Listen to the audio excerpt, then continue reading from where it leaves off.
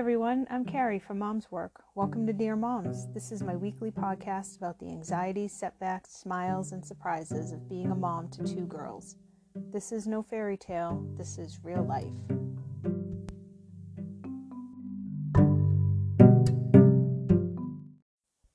Welcome everybody, this is my first recording of Dear Moms. Let me know in the comments what you think, and if you have a topic you want to hear about, let me know that too. Alright, let's get going. So I became a mother over 16 years ago, and the way I approach things now and the way I think about things now is so different than the way I used to think about things. I used to put so much pressure on myself to get everything right, and it's really only recently that I started to question this.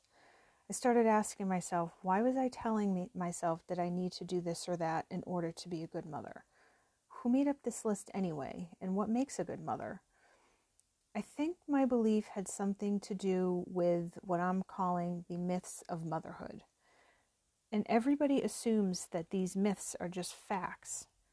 Over the next few weeks, I'll be talking about what I think are the top 4 myths and how it affected my experience of being a mother. All right, let's get into it. Myths of motherhood, number 1. Moms run on instinct. Moms just know what to do, right? Haven't we all heard that a million times?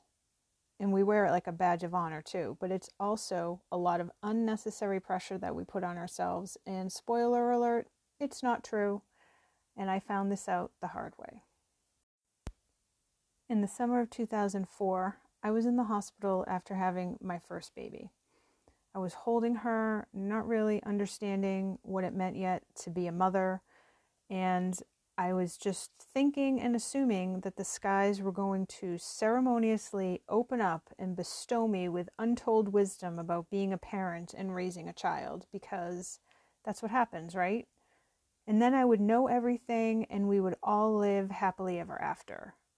So just so you know, I'm still waiting for that, and I'm starting to think it's not going to happen. I still have some hope though. I remember so clearly when friends and family came to visit us in the hospital. They'd say things like, "Ooh, she made a sound. What does that mean?" And, "Aw, look at that face. What does that mean?" And, "Do you need to feed her yet?" And, "Oh no, she's crying. What does that mean?" The answer to all of those questions is, I have no idea. How am I supposed to know? First of all, I just met her a few hours ago. Second of all, I know nothing about what a baby needs, let alone the nuances of the sounds and faces she's making. And third of all, I can barely go to the bathroom without assistance, so I'm really not the person to ask right now. So let's just be clear. There was nothing instinctual about any of it. This includes birthing, breastfeeding, and bonding. I judged myself about that for a long time. I always assumed everybody did it better. I always second-guessed myself. I never really felt like I quite got it right.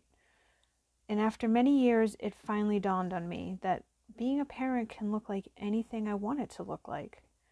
We all have different parenting styles, and no one is better than the other. Our babies get exactly what they need from us, even on our quote-unquote off days. We're teaching them that perfect doesn't exist, and the sky still doesn't fall. We're all making this up as we go, and that's really the best part. So I just want to tell you that even if you're still waiting for your instincts to kick in, don't worry about it. You're already the best mom for your baby. You know what to do. Now go show them how it's done.